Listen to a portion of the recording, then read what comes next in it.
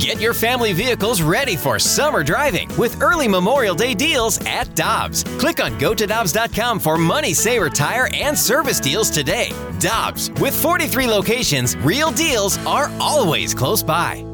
Another day is here, and you're ready for it. What to wear? Check. Breakfast, lunch, and dinner? Check. Planning for what's next and how to save for it? That's where Bank of America can help. For your financial to-dos, Bank of America has experts ready to help get you closer to your goals. Get started at one of our local financial centers or 24/7 in our mobile banking app. Find a location near you at bankofamerica.com/talktous. What would you like the power to do? Mobile banking requires downloading the app and is only available for select devices. Message and data rates may apply. Bank of America N.A., member FDIC. Former Cardinal Xavier Scruggs, kind enough to join us on Carricker and Smallman with Michelle Smallman. I'm Randy Carricker. Xavier, good to have you with us as always. How you doing? Hey, everything's good over here. Appreciate you guys having me on. Always happy to jump on with you guys. You guys are a lot of fun. Thank you. And we want you to tell us when spring training is going to start. I wish I had the magic crystal ball that I could tell everybody when spring training is going to start. But honestly, I'm hoping that there isn't a delay. But if there is, I don't think it's going to be a huge problem because I think both sides understand that we can't afford to miss games this year. Well, Xavier, we're in St. Louis trying to cling to hope. We're trying to look towards the future. And we know that the DH is coming. And you actually tweeted this, that there's a guy a lot of people in St. Louis have their eye on, and you do too, and Kyle Schwarber. He would be a great fit for the Cardinals at that position. Why do you think that Kyle Schwarber would be the perfect guy for the Cardinals at DH? Oh, my goodness. He would fit in so perfectly because one of the reasons – the Cardinals could use a left-handed power bat, right? It's a heavy right-handed lineup, especially when they come to power. I look at Schwarber mixing in nicely because I think the approach, his more disciplined approach, swinging at a career low 23.3% pitches outside the zone last year, shows his improvement to not only be a free swinger, no longer be a free swinger. He's going to get on base. He looks at maximizing opportunity even when he cannot always drive in the guys, right? He's going to take his walk. He's going to be able to figure out ways to get on for the next guy. And then he's going to hurt you. If a pitcher makes a mistake, he knows how to hurt you. And then the characteristics of him. I know him personally. He's a guy that's all about the team first and foremost. We understand the Cardinals, that Cardinal style is to more be focused around the team. There's not a big ego guy. So I think he fits in perfectly in there if there is a DH for the National League. Are you a DH guy? I am a DH guy. Originally I wasn't for it. If you asked me a couple years ago, because I love the National League style of play. I love the idea of the double switches. I love the idea of a manager really gets exposed if they don't know if they're not thinking 3 innings, 4 innings ahead. So I love that style of strategic movement in the National League game. But now I'm more along the lines of I'm tired of seeing these pitchers hit. Like it's almost a waste of 30 seconds to a minute of my life. I don't want to see it anymore. I need to see the big bangers swinging the bat. I couldn't agree with you more. I'm good on pitchers hitting, Xavier. But I was looking at your Twitter feed, and you put out the top 5 in baseball, the top 5 players under 25. And it's an incredible list. So much talent. Juan Soto, Fernando Tatis Jr., Ronald Acuna Jr., Vlad Guerrero Jr., Wando Franco. I mean, baseball really is riddled with a lot of exceptional and exciting and electric young talent. So how can the game do a better job of marketing these young stars so that the average sports fan is aware of the talent that they have? Yeah. I think I've thought about this a lot, and I think it ultimately stems from both sides of the game, right? I think it stems from Major League Baseball.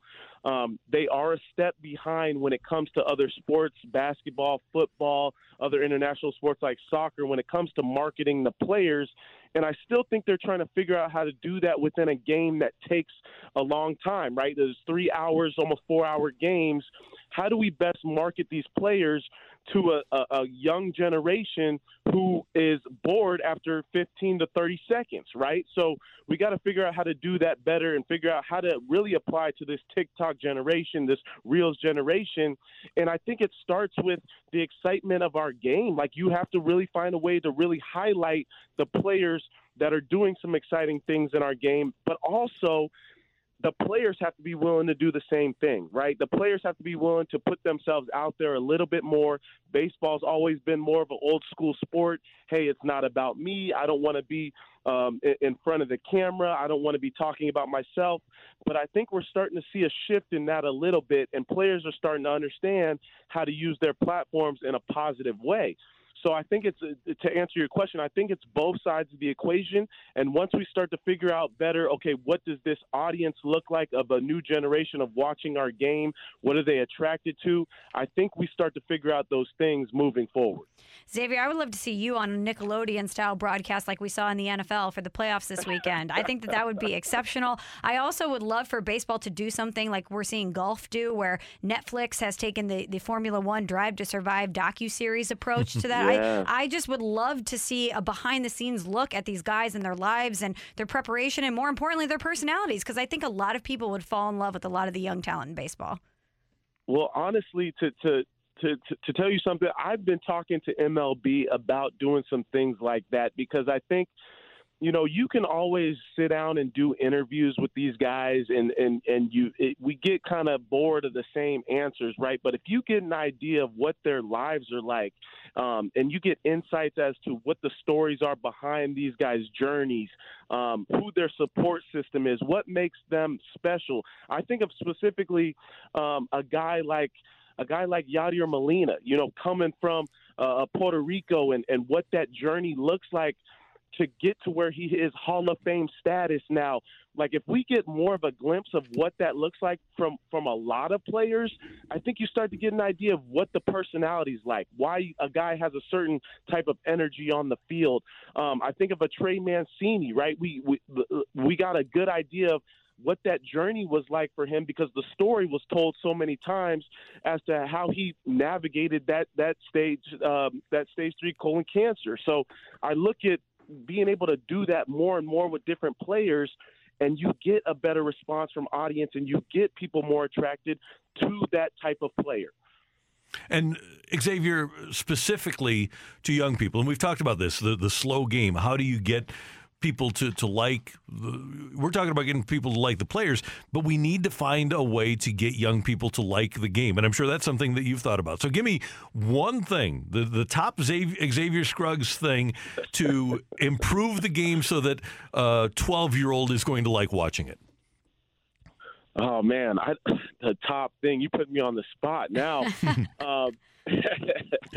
No, I think one of the biggest things is, you know, this pace of play, right? It's not going to be something that is going to really bring the game down to an hour and a half to 2 hours. It's not going to happen. But if we can just be able to make sure that we're able to cut out a lot of the slow times within the game, whether that be more of the pitching, going to the mound, whether that be a player calling time a certain amount of times within an at-bat, and more of the finding ways to make sure we have action within the game. So I like some of the things that they're talking about when it comes to, I think it's the Atlantic League, making the bases bigger, increasing opportunities to steal bases, not picking over more than 2 times. Some of those issues that we can address that allow the game to have a little bit more action, I think those things will help young players and younger generation understand that this is a good, fast-moving game, but it's a slower game. So I think that's part of the issue is it's always going to be a naturally slower game. So I'm more on the side of how do we market how cool this game is? So how do we, from the beginning of what we talked about, how do we show the personalities within this game? Because I think as long as we can continue to do that, there's no the players, young players play this game at the little league level. It's still slow. You still have to love the game and what it brings to the table. So I think that no matter where our game goes, as far as how fast it is, you're still going to love it for the original reasons. Xavier, Buster Olney had his top 10 teams in baseball over at ESPN. He had the Cardinals checking in at number 9. The way that this team is currently constructed, because once things get back up and running, you may see them add a piece or two. But the way this team is currently constructed, do you think the Cardinals are a top 10 team in baseball? I absolutely do. And for the main reason being that starting pitching. I look at, you get a healthy Jack Flaherty, Adam Wainwright, Cy Young candidacy last year, Steven Matz being brought over, Miles Mikolas doing his thing, and you get a healthy Dakota Hudson. I'm excited to see what all 5 of these guys can do on a full-scale season basis. I love that rotation. The bullpen took so many strides moving forward last year.